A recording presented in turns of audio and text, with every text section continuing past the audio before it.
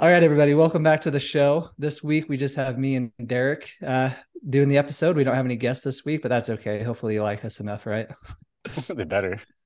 Yeah.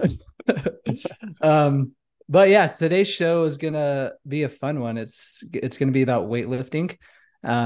This is the Primal Show, and we do talk a lot about nutrition and recovery and how nutrition helps with recovery. But we also want to talk about the benefits of weightlifting because I think, and correct me if you think differently, Derek, but I think that it's getting more traction right now. But I also think that a lot of runners still don't appreciate or fully utilize the gym, basically. Yeah, I 100% agree. I think like as runners, we just want to, especially trail runners, we just want to be outside and like up in the mountains or in the desert or whatever. And it's like going to the gyms is kind of like, oh, I gotta go to the gym and like hang out with all these meatheads and whatever. But like, but really, it's like one of the most beneficial things you can do to one, stay free of injury, but then also two, have better days out on the trails. Yeah, yeah, and we'll get into like why that is. But I'm curious to know from your side, Derek, if you've ever like have you always been into weightlifting or was there a transition period for you? Definitely a transition. Like I wouldn't call anything I did in high school like I'm a weightlifter or whatever. I just played soccer and had a weightlifting class because it was like an elective. And I honestly forgot about it for years and years and years. And then once I got started getting a little more serious with running, like specifically getting into like ultras and stuff, I was like, man, like how can I just get stronger to have more fun outside, basically. So it was definitely a small transition of just trying different things and like having coaches over the years and then also just all the stuff you see on like social media, like with trying that and whatever. And so definitely has progressed and changed over the years, but I've been a fan of it for a long time and I've seen the results as far as preventing injuries, even though I don't necessarily enjoy weightlifting, to be honest. So were you were you getting injured or were you doing it to prevent getting injured when you Initially, yeah, started? initially to prevent injuries. But years ago, and I've talked about this before in the show, like I had an Achilles injury. That's kind of like the most major injury I've ever had, honestly. Like never enough to have surgery or whatever, but like during that time, I really focused on just building strength and then coming back and easing into running again. And like since then, I haven't really had any sort of injury. And I do attribute that one to just being smarter about running and eating better, but then also lifting weights. Okay, cool. Yeah. Um, yeah, awesome. For me, I I was getting severe IT band issues. I definitely had the mindset of like, if I have 2 hours in the day to work out, like I want to do those 2 hours for running. Like I don't want to do an hour of running, an hour of weightlifting. It didn't make sense to me. I thought just run to get better at running. Yeah. But then I just started having like all these IT band issues, specifically the IT band. Like, it was just relentless. But then I met Jeff Browning. He moved up to Logan, Utah, which is where I live. And there's just a run we were doing together. And like in the middle of it, it just flared up again. And Jeff asked what I was doing strength training wise. And I was like, nothing. I don't have time for that. He basically said, if you want to like do this for a long time, you're going to make time for it. And so I just remember he was like, dude, just go home and do 5 minutes of wall sits a day. You don't have to do it all at once. Just like do it as long as you can in one set and then do it periodically throughout the day until you hit 5 minutes. And it only took like 2 or 3 days before like the IT band pain was just like gone. Like it was like essentially like taking this ibuprofen in my mind at the time, except it actually worked and I didn't have to take in ibuprofen. So that was 2017, and ever since then, like my strength training journey has just like gotten more and more like I do it way more now than I did in 2017. Yeah, I've noticed that. I think we talked a lot about well, I can't even talk today either. We have spoken a lot about that, like just this last winter when you were doing a lot of skiing and stuff and couldn't run too much because of like the mega snowstorms and you're doing a lot of lifting and then seeing your performance at Cocodona and how quickly you recovered and then you got right back into the gym. So it was kind of wild. Like obviously the Cocodona story is interesting in itself and we've spoken about it before, but do you feel like lifting weights all winter, just getting strong overall played a big part of your Cocodona race this year? Yeah, I mean, like that was the strongest I've ever felt in a race, like except for the first day, but that was like stomach issues. That wasn't, I didn't feel strong. That was stomach issues. So, but yeah, like I felt like my body held up better. Um, Whenever issues did arise, like for example, my glutes did stop firing, um, because and my quads started doing a little bit of extra work to make up for that. So like I did get tight and uncomfortable, but like in 2017, if that happened, my IT band would have flared up. I would have barely been able to walk. And really all it meant for this race is I just had to like do a little bit of more mobility on the course, like I talked about in a previous episode. But like, yeah, my body held up way better than what I'm used to. And I believe that's because of the increase in strength training. Yeah. Do you have any like sort of protocol you were following, or was it kind of just like whatever you feel good in the day? I know if you people follow you on Instagram, like you do pretty consistent stuff. But you want to talk about that a little bit? Because I think we do different things, but I think they're all beneficial in different ways. Yeah. So you mean just like my routine, basically? Yeah, yeah. Like, what's your routine like? Because you're not like, I don't know. Like, I guess I don't really know exactly what you do. Yeah. So I'm basically doing 6 days a week of strength training. 3 of those days are like heavier. And when I say heavier, it's not like a 1 rep max or like 3 reps. Like I know that like bodybuilders will do shorter reps, but way bigger weight. So I'm usually on those 3 days a week, I'm usually doing anywhere from 10 to 20 reps. So a little bit longer, focusing more on endurance and less on the actual weight, but it's still heavier than my other 3 days. And then those other 3 days are more like lighter weight, full body slash hit style routines. So like I did one this morning that was like that. And it was like some dumbbell squats, transitioning into like a hammer curl, then into a shoulder press. So basically, you're doing a squat, then you're doing a curl, then you're doing a shoulder press. So you're combining 3 different movements, or sorry, 3 different muscles into one movement. Doing the ab wheel, doing jump rope, doing push ups. And usually I'm doing like 45 seconds on with 15 seconds transition. And then I'll do that 4 times. So it ends up being about 45 minutes. But so it's a, that 15 seconds is not much of a break. It basically gives you time to go to the next one and start going. So it's pretty quick and it gets your heart rate going for sure. But yeah, and then the 3 days that I'm doing heavier stuff is usually like arms, chest, back, squats, working on my stabilizing muscles. Like I love using the Bosu ball. For those who don't know what that is, that's that like half medicine ball that has like a plastic platform on it, so you can stand on it and like work on your balance and strengthen those stabilizing muscles. But that's kind of the gist of what I'm doing during the week right now. Yeah, it seems like it's been helping. Like honestly, like one, like you look super fit, and then two, I think the results are there, like from Cocodona, and then how fast you recovered from it. Yeah, I'd agree.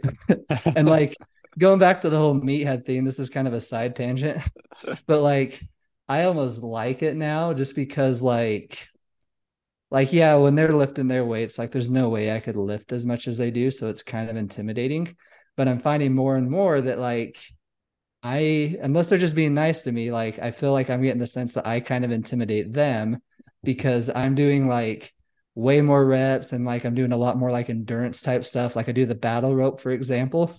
And like, most people go, you know what the battle rope is, right? Yeah, yeah. Okay. For those that don't know, it's this thick rope that's like looped through a ring. And then you basically just move your arms in different directions. And it just strengthens your arms. It strengthens your core. Like it's kind of like a full upper body workout. Um, anyway, I end up just doing it for like 2 to 5 minutes at a time, but I'm doing it like in short and fast reps, versus like the ones who are doing like really big, like powerful reps. So it's just kind of cool because like they have their discipline, I have my discipline, and like both of us respect each other, if that makes sense.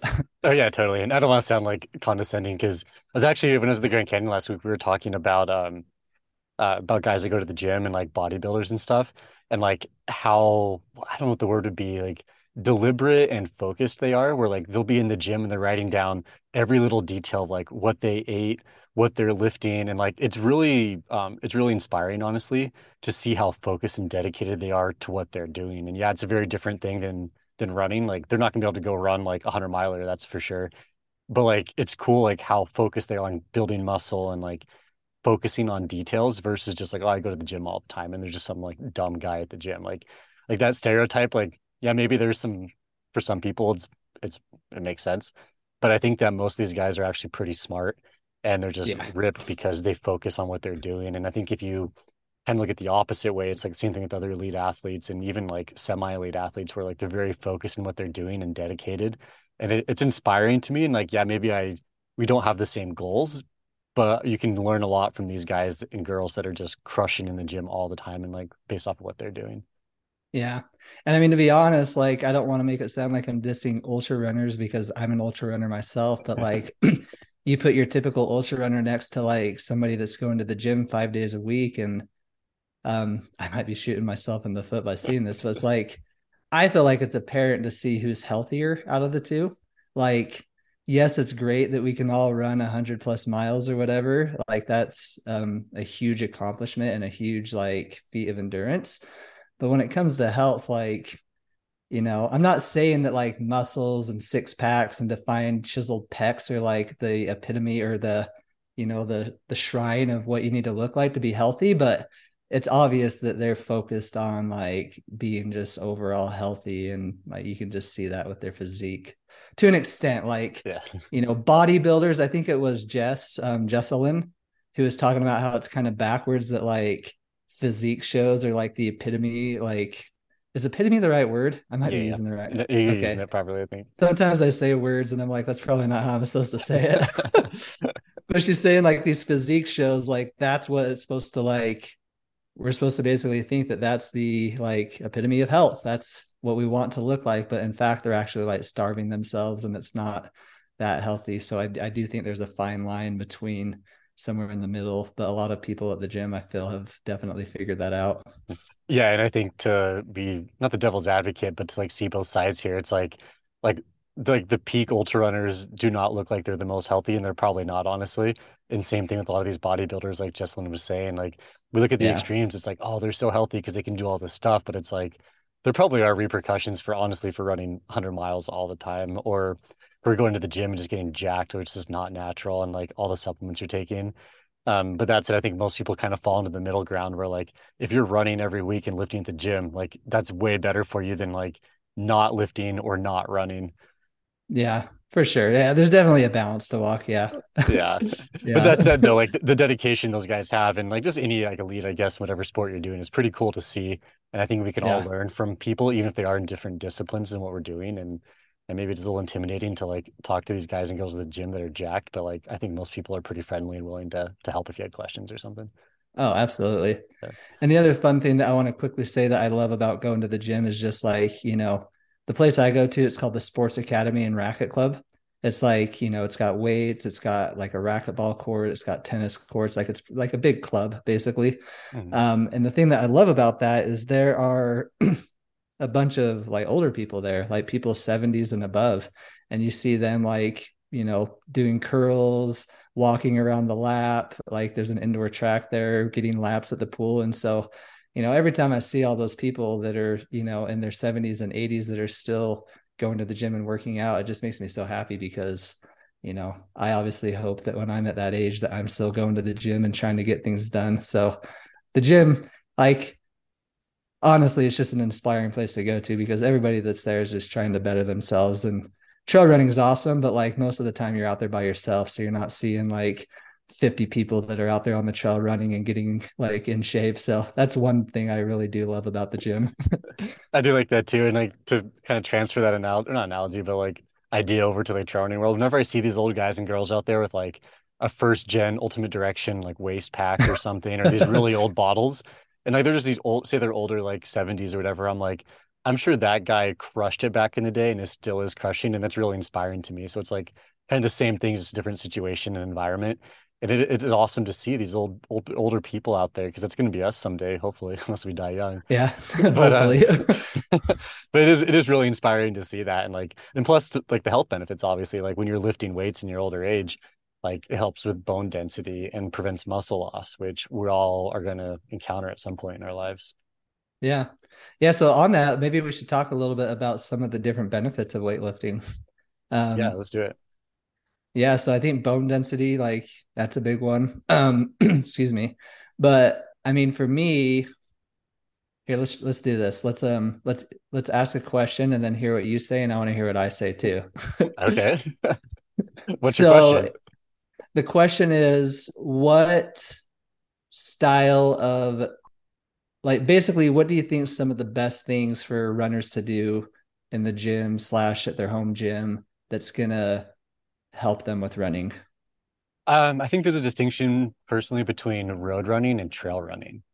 Um, Ooh, I yeah, and I could be a little off base on this, but I think that with road running, like more the stereotypical stuff, like working on your hips and calves, hamstrings, quads, like calves, like that sort of thing, and your obviously your core is very important, but less of a focus on upper body.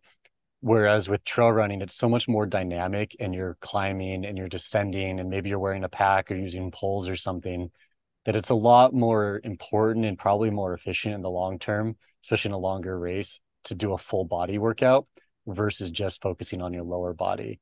Um, but what are your thoughts yeah. on that? And I guess to reverse the question here. Yeah, I would agree with that. I mean, that's why I do a lot of full body workouts. And yeah, I mean, you covered the upper body, like, it's important to work on like military push-ups. Um, because that's essentially mimicking the movement that you're doing. Like if you have proper running form, that's essentially mimicking the form of like what your arms should be doing when you're running. So I think military push-ups are great. Shoulder press style stuff. Just again, because like when you're carrying a pack, for example, the stronger your shoulders are, the less your shoulders are going to hurt when you're carrying that pack, especially in like a 200 plus. Like you have to carry so much junk.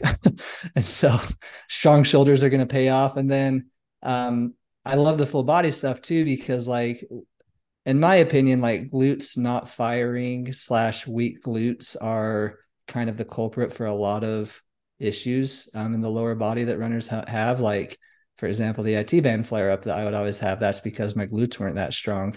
And wall sits engage your glutes, it will strengthen your glutes, it will help them keep firing. So, yeah, shoulders, arms slash push ups, and then like squat, different variations of the squat to engage your glutes, or what I think would be best for, I mean, really anybody, but yeah, especially trail runners. Yeah, I would totally agree with that. And like I guess when I go to the gym, I try to do, or even when I'm at home or something, try to do basically the same thing with small variations throughout the week.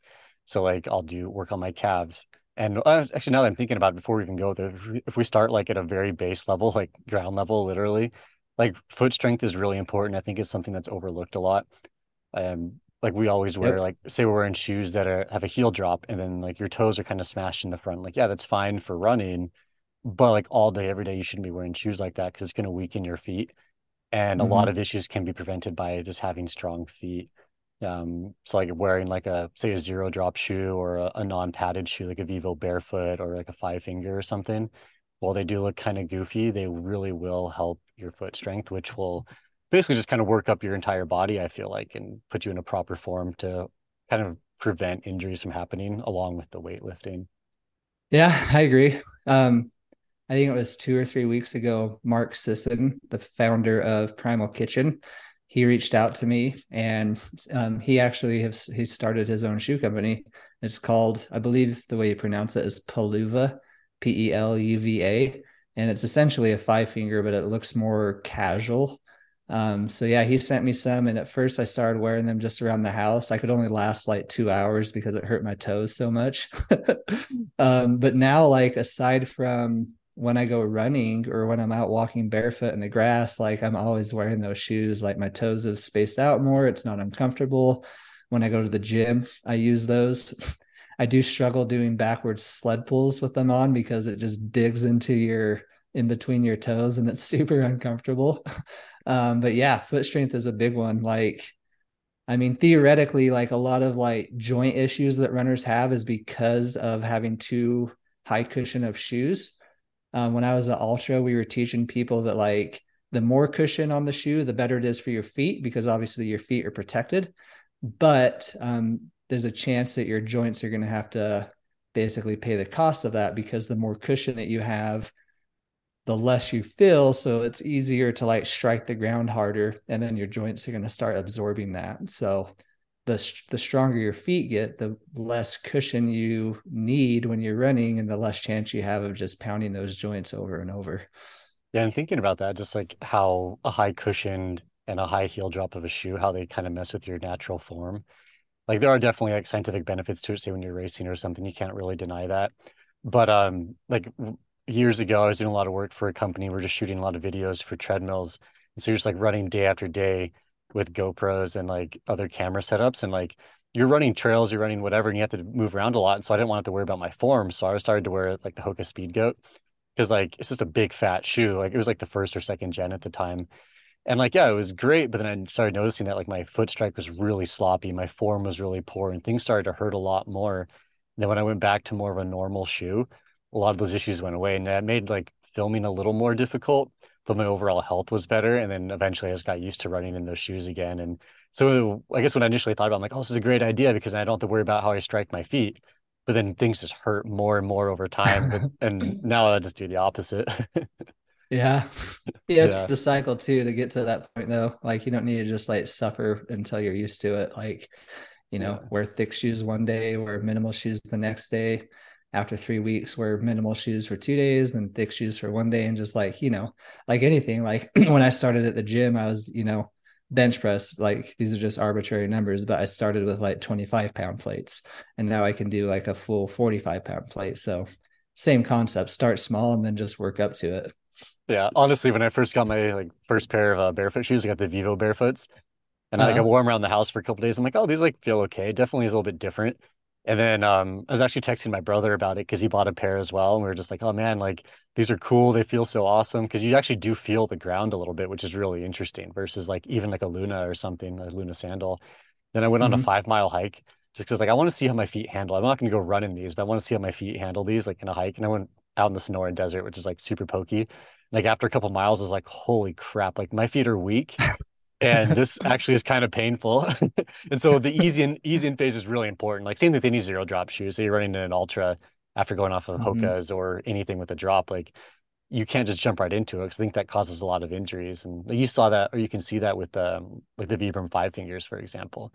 Like people Yeah. got really into those for a while, and they went from like a say an 8 or 10 mil drop shoe that was padded to zero cushion, zero drop, and they tried to run in them, and it just wrecked their feet and their basically like their entire leg system because they weren't Achilles, adjusted to it. calves.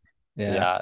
So it's not necessarily like a product error, it's more of a user error, but that's another conversation, I guess, for another day. Yeah, we're transitioning away from weights. Yeah. um, Taking a step back to like some of the essential things that runners can be doing, I'm curious to know your thoughts on like the importance of implementing core work because I've heard people say why it's beneficial, and I've heard people say that essentially core is just like vain. Like if you want to get a six pack, then do it, but there's not going to be any benefits for running, basically. What are your thoughts on that? I was actually thinking about this morning, like just seeing a couple ultra runners photos that are fast. They're all running Western States, like just going through stories on Instagram this morning. And I saw a couple guys where I'm like, this guy's legit, like way faster than I'll ever be. Like zero core, like not like Yeah. fat by any means, but just kind of like, okay, there's a little bit of just nothing there. And then I see other guys, like specifically more like I guess track athletes and whoever, like they have these massive six packs. And it's like, well, there obviously is something beneficial there, like at an Olympic level, because you look at marathon road runners in the Olympics or sprinters, like they're all gonna have some sort of like definition in their abs, right? Right. So I don't know, I guess my thought is like, yeah, maybe you can get away with it, but like I don't see why you would want to potentially not have the benefit of having a six pack or just even some like basic core strength. Not necessarily like you're just super jacked down there, but like just moderate core strength is going to be an improvement. It's going to keep you upright. It's going to keep your lungs open and you're going to feel better in general. Like that's my thought anyways. And I think it's very important. Yeah, I agree. And I think, correct me if I'm wrong, maybe we should Google this. But like the lean that some people get in ultras, like where they're Like just like basically bent sideways at the finish line. like the old man lean. Yeah, well, I know like younger people that get that too. Oh, really? I've only ever seen older people do it, but I trust you. Yeah. I mean, when I say younger, like, I mean, typically, yeah, you see somebody in their like 50s or 60s that have it, but like I've seen people in their early 40s, maybe even late 30s that have had it. Oh, great. And the So like way me next year then. you next year, are you in your late 30s? I'm 36, but close enough. Close enough. Let's see. And the way I understand, like, doesn't that lean come from a weak core, or is it more of a back thing? Because I thought it was core. I think it's kind of multifactorial. Like one, I think it does come down to your core muscles as not being like just probably being weak and not engaged properly. Uh, I think, and I could be wrong on this too, so I don't know if there are any studies about it, but I've heard that's also kind of a mental thing too, where a lot of these people think they're standing upright and they're not. They're leaned over, and then when they see the photos or videos of themselves, they're kind of surprised that they were running in that way. And uh, so I think it's kind of like a miscommunication from the brain to the muscle by being so tired that it can't really keep your body upright. Because you don't see anybody winning like Western States and they're hunched over, right? It's always people that are really right. fatigued and out there. And so I think it is just a combo of the poor core muscles or weak core muscles, and then also some sort of misfire between the brain just from being so fatigued. Yeah. I mean, there's somebody that I coach that's been dealing with a lean. um, he did like I think it was around an 18-mile run a couple weeks ago, and he told me he developed a lean during that. And so we started focusing on doing more core work, and then he just did the Scout Mountain 50K um, last weekend. And after he finished, we were chatting, and he said the lean came, but it didn't come until like mile 28 or so. And so something worked. I mean, the lean developed around mile 16, 18 in his long run, but it didn't come until mile 28 or so in the race. So um, I'm sure what you're saying is right. Like the same concept of hallucinating, deja vu, and all that stuff in these long ultras, like you don't know what's happening. So yeah, I'm sure that. And I mean, it's kind of the same thing with the glute. Like when your glute stops working, I like that's kind of a miscommunication from the brain to the glute. Mhm. Like, because I know a lot of times when my glute stops firing in a race, this is gonna sound funny, but I basically like squeeze my butt cheeks while I'm running, and then like that engages them just by doing that. Like it's awkward, but it helps me re-engage my glutes. And like, in my mind, it's sending a muscle to my brain, like, hey, the glutes are here, so start using those again. Stop like making my quads do all the work, basically. So you make a mental effort to engage your glutes, and that kind of helps like reset it almost in a way. Yeah. Yeah, that makes a lot of sense. Like I think a lot of things like if you focus on it for a bit, like it can kind of help like reestablish that connection. And maybe we're totally wrong here. I'm just kind of like theorizing. But like Yeah. I think also too, just like with anything, like if you think about it, it kind of just becomes habitual again and again and again. And so yeah, if you're having issues, like it's like I don't know, people say like engage your glutes, like people don't know what that means. Like once they start actively thinking about it, it happens and then it just becomes second nature. And Yep. yeah, so that Yeah. makes a lot of So you're sense. yeah. So you're probably right on that. But yeah, I do think there's benefit for like form, posture, like whatever you want to call it, if you have a strong core when it comes to running. Yeah, and like it's definitely just like with anything, like yeah, having a six pack isn't going to make you fast by any means, because obviously you have to run to be able to get fast, but it's going to help, and like it might be incremental improvement, but it's going to help you. So like, why wouldn't you do it? Like take 5 minutes and do a core workout after a run or something, and like it Yeah. doesn't take that much time, and it's just going to help you overall. Well, let's play devil's advocate for a quick second. Okay. What if somebody says they have a full-time job, they have a full-time family, and yeah, like theoretically it'd be great if they have all this time to strength train, to run, to work on your core, to foam roll. Like if you're doing everything that you should to like have longevity, like the list gets long. So playing devil's advocate, what do you think would be ideal for people who don't have time to run, to lift, to do abs, to do all that kind of stuff? My thought would be, and this, I'm kind of thinking about the episode we did with Browning a couple weeks ago about Sedona Canyons and Cocodona. Mm-hmm. Where we were talking about how like not everybody has time to like go to the gym. Like driving to the gym for most people will take 15 to 20 minutes and you get ready, then you lift, then you go home. Like just the kind of like in between the lifting time takes a lot of effort and time, right? Whereas like Mm-hmm. just the actual workout might be 45 minutes. So say you can have I think you can have a very beneficial workout at your home, which is very basic equipment and weights, versus having to go to a gym, honestly. Like you don't even need equipment. You could just have like a basic set of dumbbells and you can do a very strong workout and be totally fine and not waste all that time driving back and forth or whatever you're doing. So I think like body weight exercises like squats, calf raises, a basic core routine, basic upper body for most people is pretty beneficial. Like, yeah, if you want to be an Olympian, you're gonna have to put away a bunch of time, obviously, to like make things work. Like you can't get away working out one time or two times a week, obviously. But I think for most people that are busy and just want to say complete a 50K or a 50 or even 100, like just a basic body weight routine like 2 times a week is probably more than enough, honestly. That's my thought. Like Yeah. you'll save time and it's simple and it's free. Like you don't need a lot of you don't have to pay for a gym membership necessarily. Yeah. I mean, it's not free. You do have to buy a little bit of stuff, but yeah, Yeah. it's cheap. Well, I guess you could even like say, I don't know, you could buy some bands, right? Like maybe $10 or something at Walmart, use Hmm. those. Or even if you were really like, okay, say you're really pinching pennies, use milk jugs full of water. Like Yeah. that's something you could use. Like there are so many options you can do. Like you don't necessarily have to like go out and buy all this stuff. Like body weight exercises are free. So Yeah. there's ways to make things work.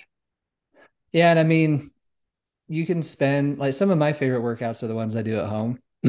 Because I think I mentioned that in the episode with Jeff. Like I legit take it out on my back patio and do it outside with the sun coming up. So I'm knocking out two birds with one stone. I'm getting my workout in and then I'm getting my morning sunlight in too, which is, the more I've studied that, the more it like helps with circadian rhythm. It helps with mood. It helps you sleep better.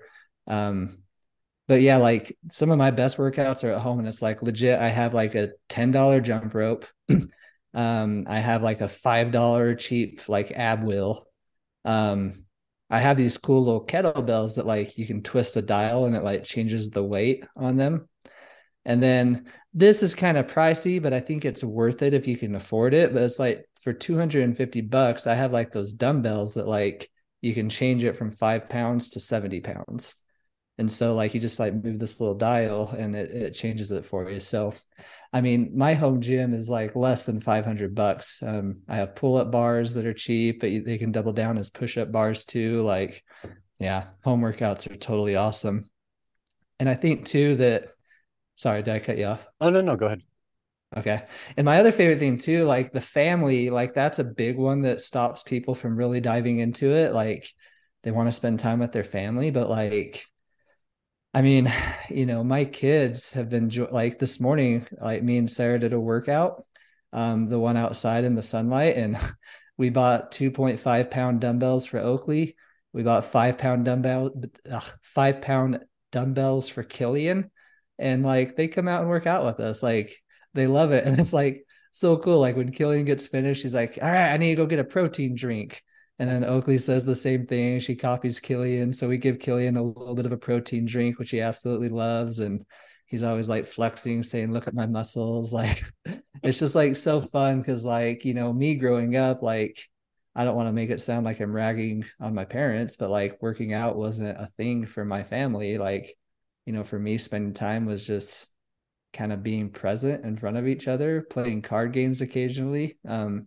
So I think there's a lot of bonding that happens when you guys are just out working together because you can teach your kids the importance of hard work. Like Killian he said something this morning about something being too hard. And me and Sarah were just like, well, that's okay, bud. Like, look at me. I'm sweating a bunch. I'm breathing hard. Like I do this because I enjoy it being hard. So we're teaching him the importance of doing hard things. So I get it. Like, you only have so much time in a day with your family and it's hard to like justify doing all this working out and stuff. But like, chances are, especially if you do it early enough, your kids are going to follow you and want to do it with you. Yeah, I 100% agree. And like I'm not a dad by any means, but like I guess like watching that is really cool because like my family was the same way. Like Thanksgiving, it's like, well, let's just go sit on the couch and stare at our phones together or watch TV or whatever. It's like Yeah. it's just kind of like, okay, yeah, it's not necessarily like it is time together, but it's not the same as working out. And I think like what you're doing is instilling positive habits into your kids, and that's gonna pay off. Like they're gonna feel the benefits of it and just be like, yeah, yeah, like they're not like you go run 100 miles when they're 10 years old or something, which would be insane. But like they are like thinking like, oh, I can do hard stuff, and it's gonna give them confidence, and they're just gonna be strong kids. They're gonna learn the value of like you were saying, doing hard things, and then eating well also, and it's just cool to see. Yeah. Yeah, it is. I feel like we're doing a tangent again. I'm sorry. Yeah, no, I think all these things are relatable. Yeah. So But yeah, so I think, oh, go ahead. I was just gonna say like the same thing. Basically, like you can make things work, and like this is a normal person. I don't know. When I was at the Grand Canyon, I was at the Grand Canyon for like a month basically. I was doing some filming, and then hanging out and training as well, and like we're getting stuff ready for Western States with some friends. And like while we were there, it's like, okay, you can roll out like a yoga mat while you're camping and do a core routine. You can do your mobility stuff there. You can do basic core strength. Like I brought a band with me, like a heavy band, and I was able to do hip exercises, able to do like some upper body stuff. And yeah, it's not the same as like going to the gym and like lifting heavy with kettlebells, but I think if you're creative, you can make workouts that work. Like you can do push-ups anywhere. You can do a core routine almost anywhere. You can do body weight squats and calf raises and all this stuff anywhere you are. Like you don't have to go to a gym or whatever. You can do it at your campsite. You may feel awkward doing it, but it's like who cares what some random person thinks when you're actually doing something to improve your life? That's how I look at it. Yeah, I agree.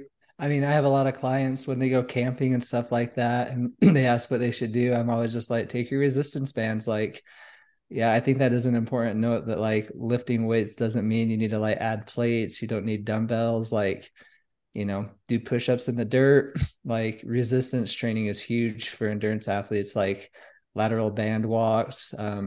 I'll use bands to put around my knees to do squats as well. Like there's a lot of like body weight style stuff that you can do and utilize those bands, like you were saying.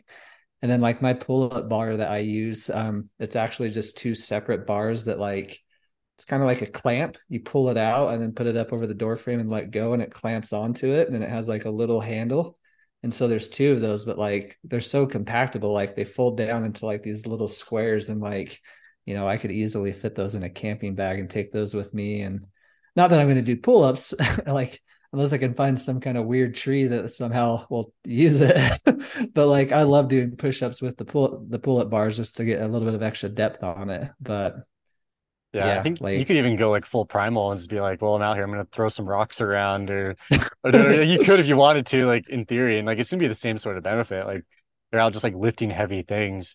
Like if you are like say you're cutting firewood, like chopping fire with an axe, like that's a very hard activity. And that's not necessarily like weight training, but you can yeah. get pretty ripped from it. And it is like a half full body workout, I would say. Yeah, I mean, like one of my favorite things to do is step ups, and like you could easily find like a boulder to step up on, and then pick up like a rock, like Cam Hanes it, put it on top of your shoulder or whatever, and just do step ups. Like step ups are great for runners too. It helps with your power and it helps engage the glutes, the hips. It's all good. Yeah, I would agree 100% with that. Something that like this not tangent, but it's related, I guess. We're gonna be all over the place today. But like I have this thing called a Nordic stick, and basically what it is like almost like a portable curl bar where you can like stick it under a door frame and you can do Nordic curls with it, which just work your Oh, hamstrings really like crazy. And like I have weak hamstrings, so I've been trying to like improve those over the years. And it's like a small little like foam thing. It's like this big maybe, and it folds up really small. So I take it to the gym with me and do that. Um, a lot, but I've taken it camping too. And this sounds kind of insane, but like I've the little like piece that goes under the door, it goes under the door frame. So then like you can use the door frame as like a brace. So that way you don't uh-huh. whatever you can do your curls with it. When I've been camping at some places, I've literally have like driven my truck, like rolled it over onto the little piece so it keeps it stable. And then I use my yoga mat and a pad and I'll do my Nordic curls on the side of my truck. And like I know it looks insane. Like anybody watching that is probably just like, what is this guy doing? But I'm able to do it anywhere, and like it's such a lightweight like piece of equipment that costs like $30 or something. And like yeah, it's stupid sounding, but like I want to keep up on those. And so once I keep I guess when I keep like that when I do those consistently, my hamstrings feel a lot better, and like any sort of like knee pain if I've ever had that will go away. So to me it's worth it to like spend the 10 minutes doing that outside versus having knee pain on my runs or something. Yeah, I love the commitment. I don't know. Like I was last weekend, so I was with Hayden Hawks, and then Dan Jones. They went 1 and 2 at Tarwara this year, and they're running Western States. And it was really fun to spend the entire week with them. We were just there at the Grand Canyon training. They did a big like 130-mile week.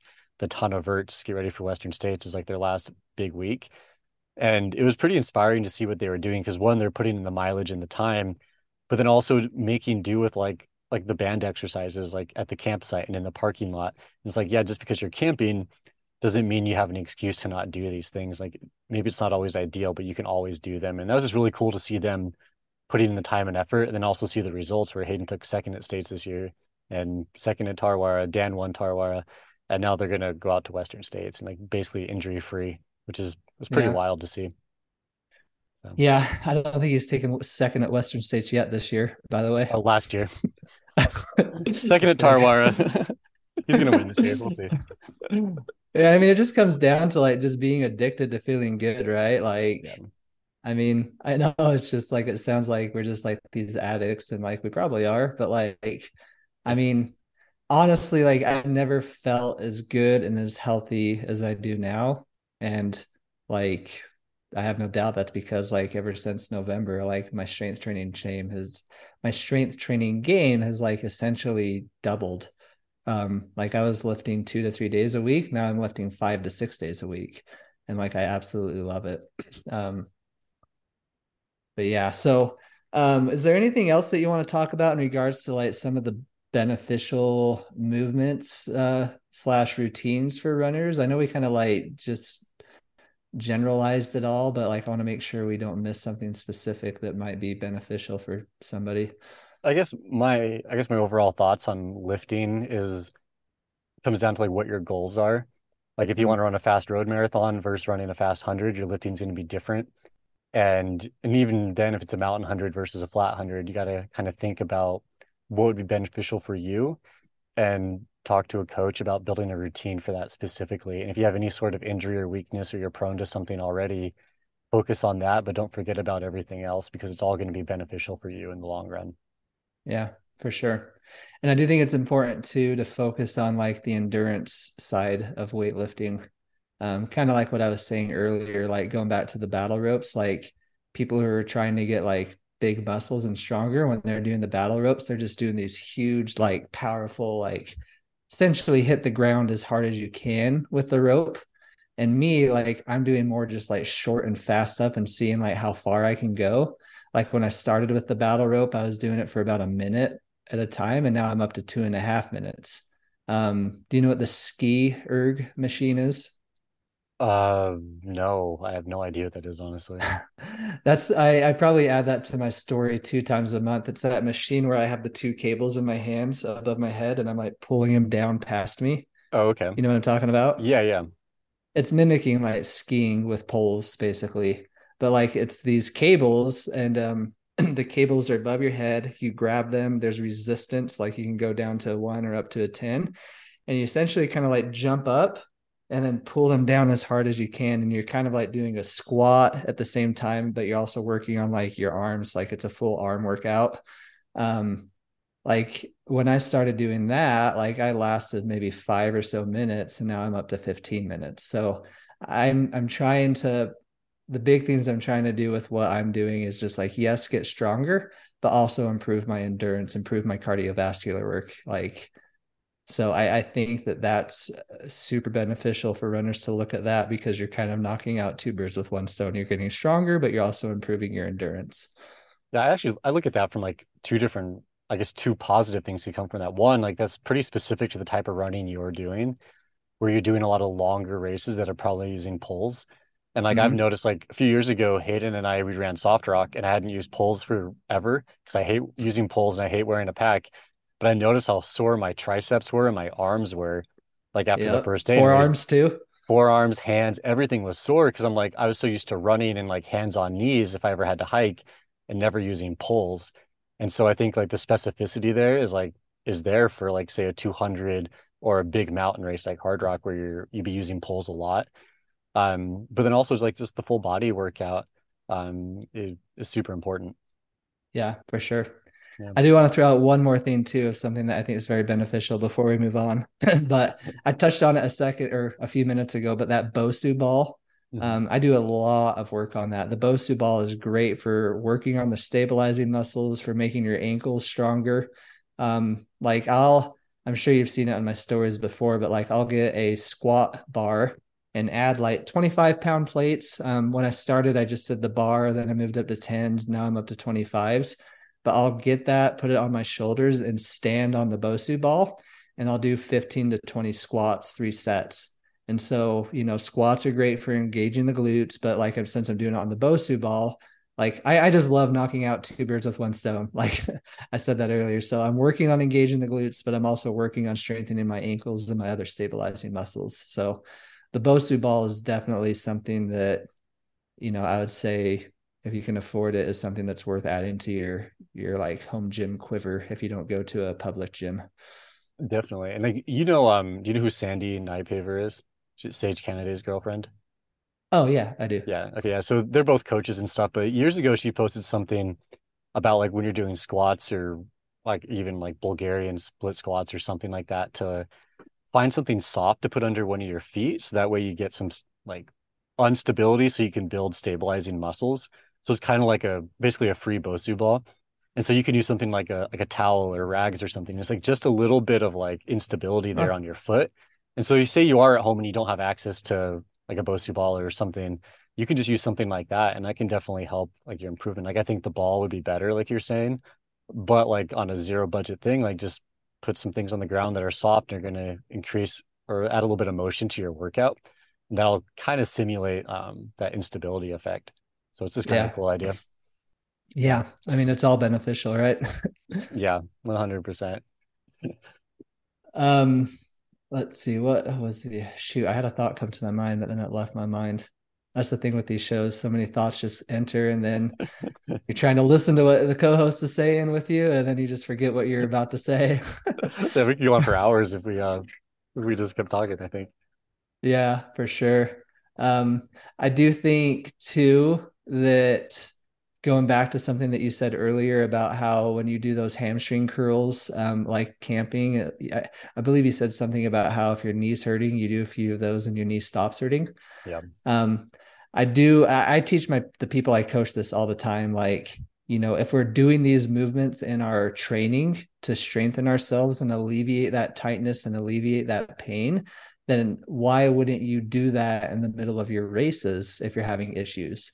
And so I do like I try preaching this to as many people as possible, but like if you see my Colorado Trail film documentary, um, there's a part in that documentary where I'm talking about how like I was having some knee pain and like you legit see me like I'm holding on to a tree and I'm in like a figure four stance with one leg up over the knee and I'm like bending over as far as I can. So I'm like stretching my glute while I'm holding onto that tree.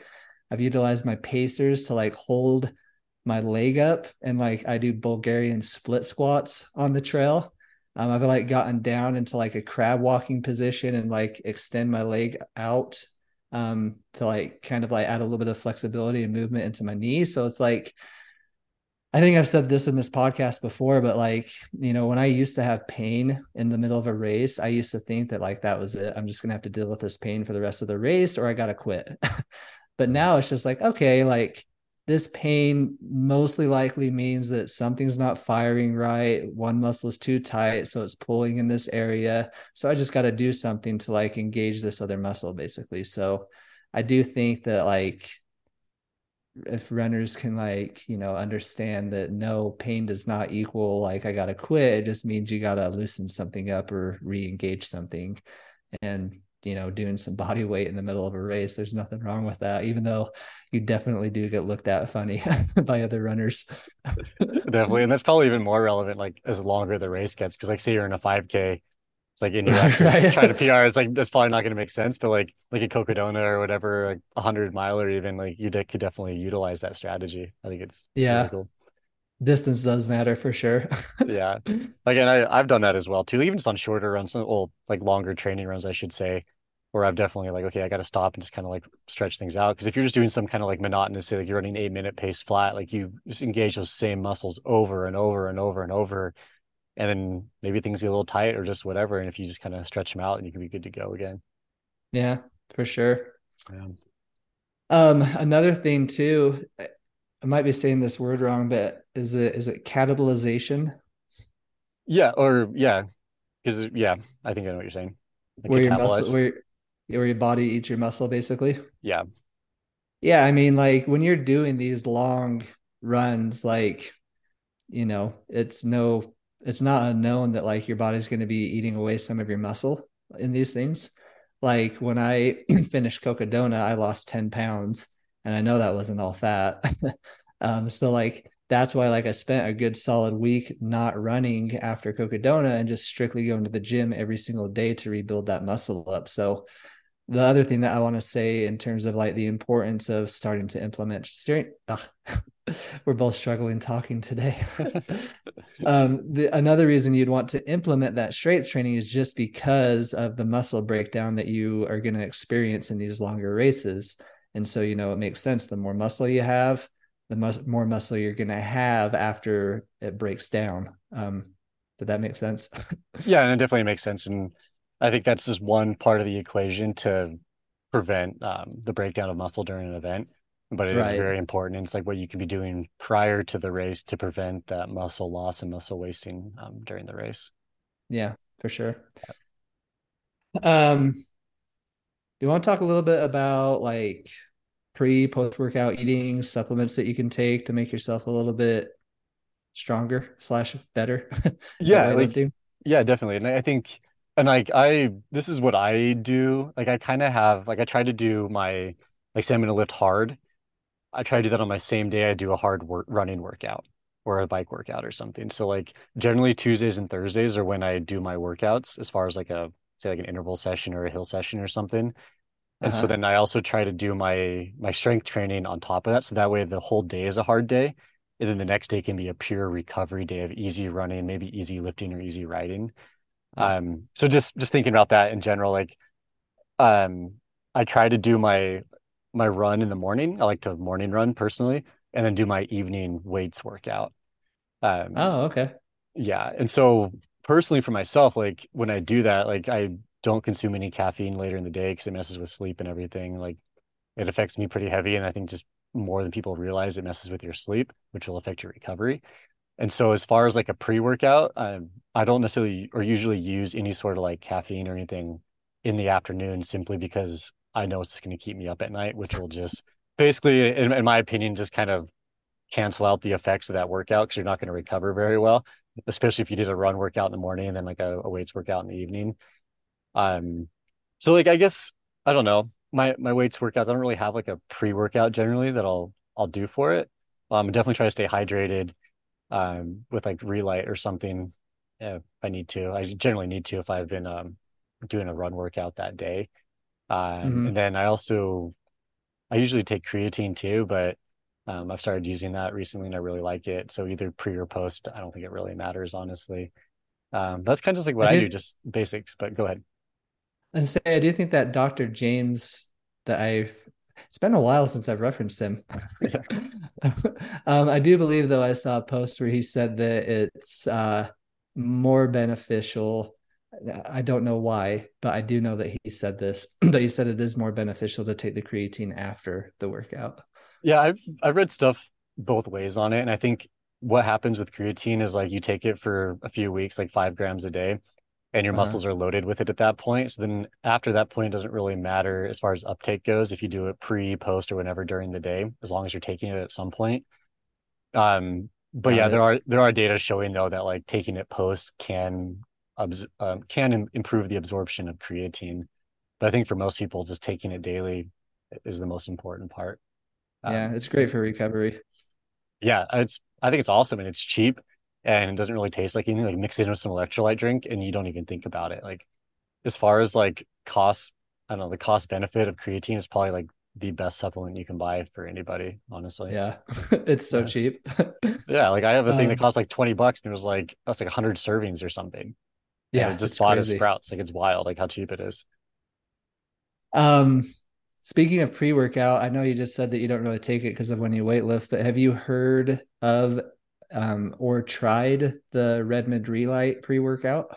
Yeah, I have. I actually have a bottle with it of it with me right now. Um, Okay. and like I think as far as the pre-workout goes, it's good. Like it has a lot of good stuff in it, and it has the sodium, which is really important.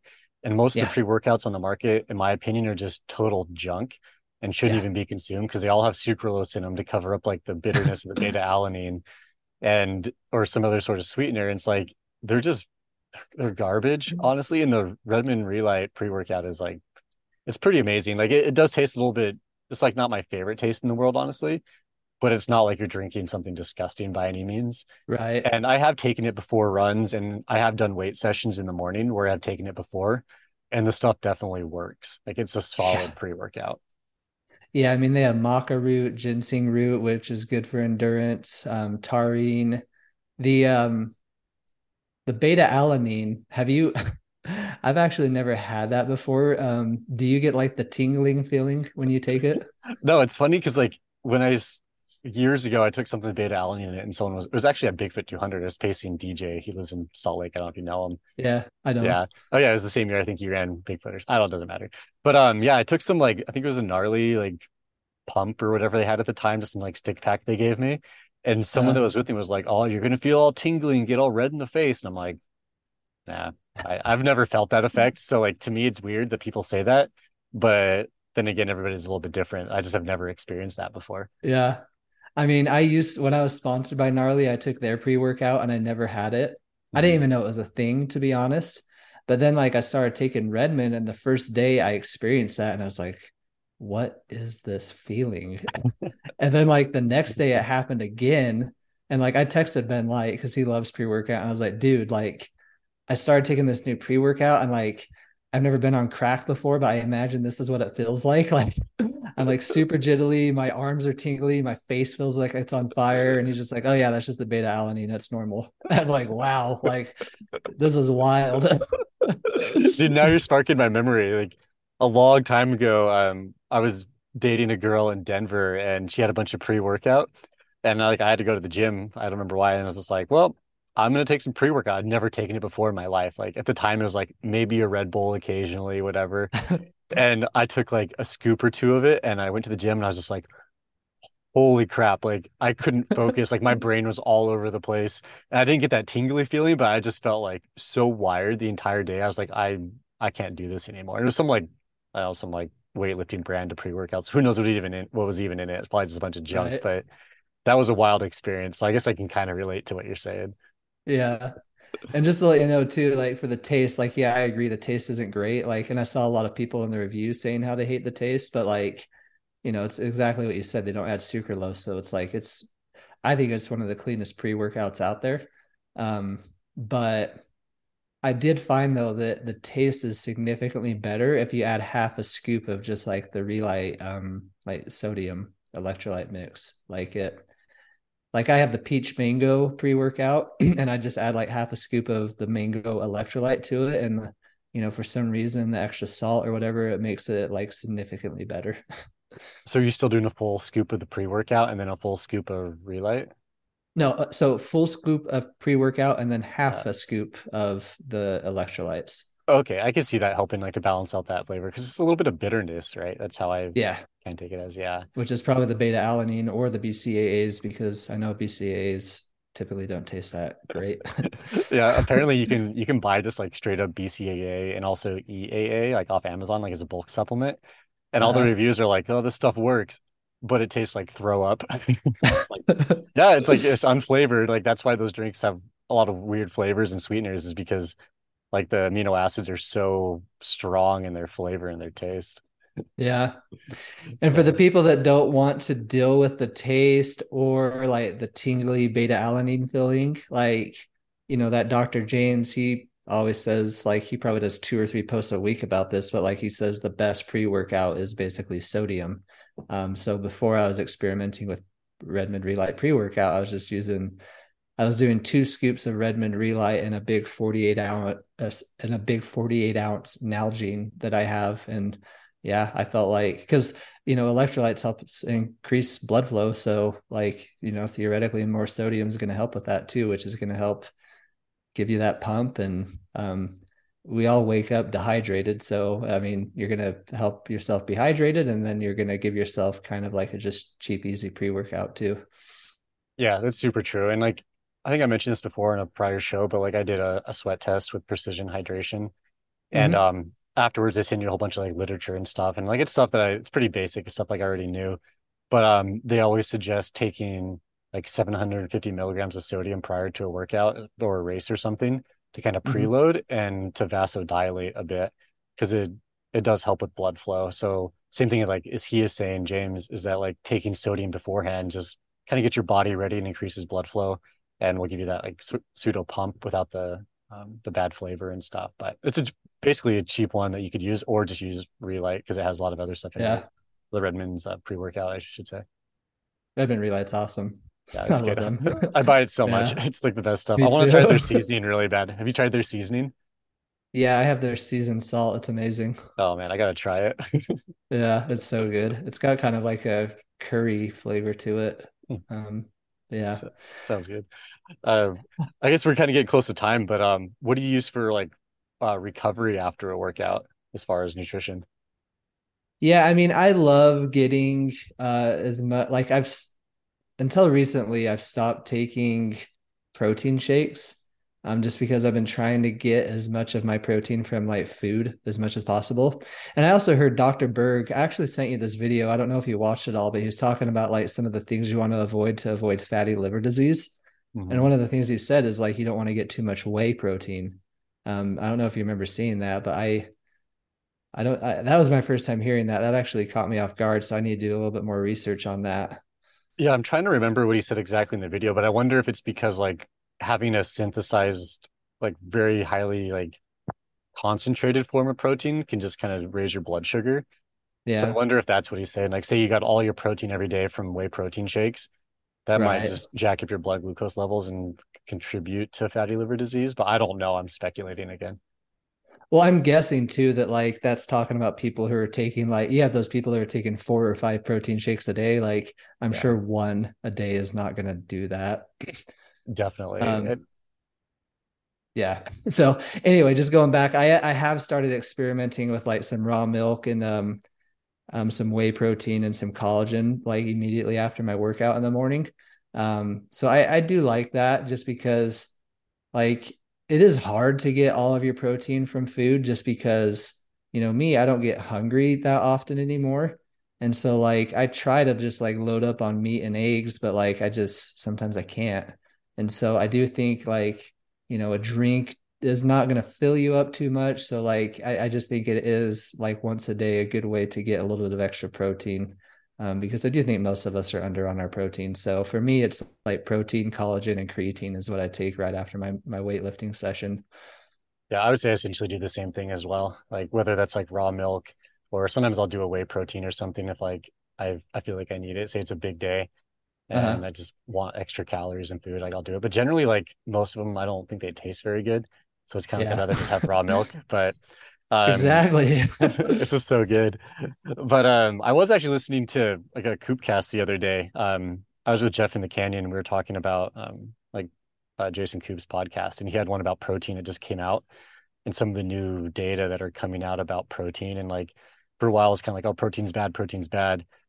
But like I think the guy was saying to like 2 to 3 grams of protein per pound of body weight. I don't remember exactly what it was, but basically he was saying just like you can up your protein and it's better for you as far as endurance athletes goes. And we need to stop like worrying so much about consuming too much protein because a lot of people do. And Yeah, like I kind of feel the same thing as you, where like if I eat a bunch of eggs and meat, like I just don't feel hungry. And it's almost hard to get that amount of protein every day. So one thing that he suggested doing was one, have a whey protein shake like in the evening or something or post workout because you can get a lot of calories and protein that way. Like 25 grams is pretty easy just to suck down. And then if you can't stomach that because you're just so full, just buy some like essential amino acid blend on Amazon or something and use that because that'll give you pretty similar results. And it's basically just like drinking water. So like yeah, the EAA drinks on Amazon are pretty cheap. You can get ones that are flavored or just totally plain. And it's just another easy way to increase your protein uptake or intake, I should say.